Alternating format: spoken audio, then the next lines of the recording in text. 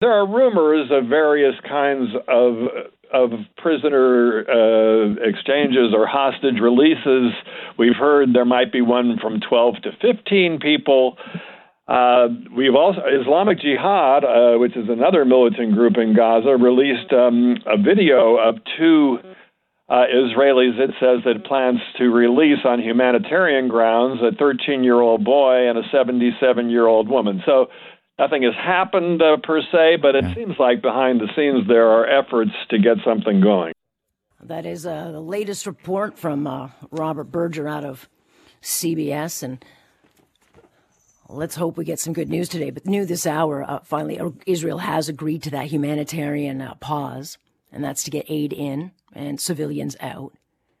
And when we say Israel is in Gaza, not just in Gaza, they have arrived at that hospital that Israel was accused of bombing. That hospital's still there, but they are right out front because Israel believes that's Hamas's headquarters, under that hospital.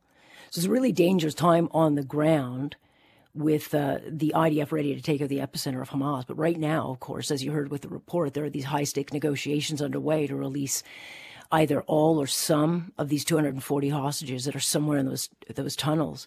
And then we do see these two hostages, the 77-year-old woman and a 13-year-old boy, who are now being, offered as possibly released, but only if there's appropriate measures, according to Hamas, and that would be more gas, and they want a 5-day ceasefire, which I don't think is going to happen. So how many could we see released if it happens, and who gets chosen? A lot to this. Let's ask Phil Andrew, principal over at PAX Group. This is a global crisis and conflict management consultancy and a former FBI hostage negotiator. Great to have you. Thanks so much for your time. Glad to be with you, Alex. So these negotiations, Phil, would be going on since the beginning. And they're with all the high-level officials in Qatar and I guess of Hamas, the U.S. But what would be going on right now, given the position of the IDF and these hostages? What do those negotiations look like? Right now, they're at such a tense time because of the ground operations and the belief that in some ways there's an understanding of where Hamas is and its interactions with the local population. Right now, the negotiators and those that are working to release these hostages are really trying to discern kind of who they can trust. Really, both sides are. And that can only be done through consistent, kind of transparent communication that has some action and verifiable information behind it. So when they say that they're offering to release someone, they actually have to kind of prove up that they have control over that person or influence over the people that have control over that person. And because the communication is so intermittent and it's traveling, from the crisis site, from the hostages, to these third parties that are operating, the negotiations are taking place in a third country, and that those communications can be interrupted, they can be intermittent, and they can be confused. And what they discern doesn't always prove up to what somebody's being able to say. And that may not be because the parties don't want to do it. It's because they really don't have control over all those intermeaning communications with people. Yeah, it's incredible, how complicated, how layered it is. And so then, there's no guarantee of anything. Obviously, Hamas, the more desperate they become, the better the chances are to get people out. They're desperate for gas, and they're desperate to kind of recalibrate. On the Israeli side, though, they don't want Hamas to do any of that because they've got them right now where they want them. And so, it becomes a real balancing act of how far you go, I guess, and who could come out. Because if you're going to make a negotiation, I would assume, Phil, you either want all or no one, or could we see this go on for months where it's like 2-3 here or 20 there? I mean, how long could this go? Yeah, I think that we have to be prepared. And unfortunately, as hard as this is for the families and loved ones involved, that I think we have to be prepared for this to be very protracted.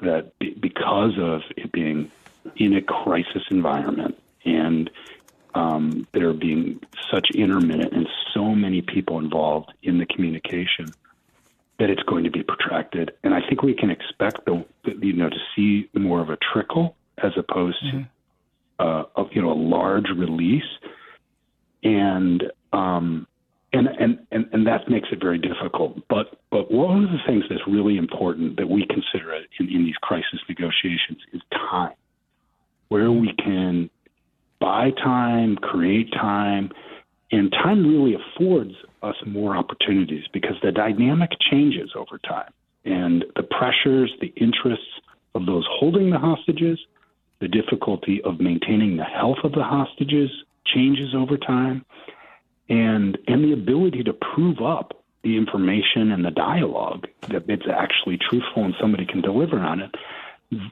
We have the benefit of being able to do that where there's more time. Right.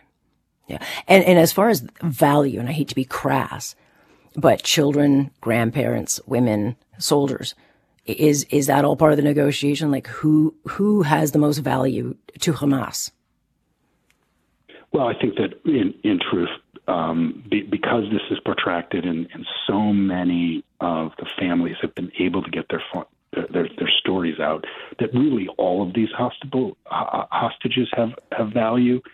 Mm-hmm. One of the things that I think that from a hostage taker is the difficulty of maintaining somebody who has underlying health issues, individual vulnerabilities. That look, those are hard to deal with even without a crisis. So being able to release them and no longer be responsible because they're only valuable, and this is a sad truth of crisis negotiation. People are only valuable to the degree that they are their well-being is being maintained and they're alive. And so that can be a burden in a situation where it's a crisis, it's a war zone, and people are struggling even to get kind of basic needs met.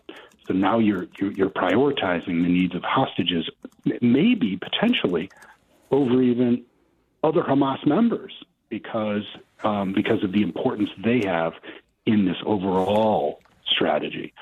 And I might add that looking at this monolithically, that Hamas alone and that they have command and control over each one of these hostages, I think that would be a mistake. There are many other groups and fractions of groups, and now as time goes on, even within Hamas, the interests of individual hostage takers, those will change over time. And I think we can see those fracturing. I think that adds to why we're going to see more onesies and twosies instead of, a single kind of transaction here.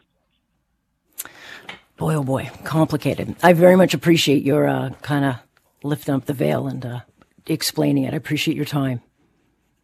Thank you. That's Phil Andrew, who's with Pax Group, but was a FBI hostage negotiator.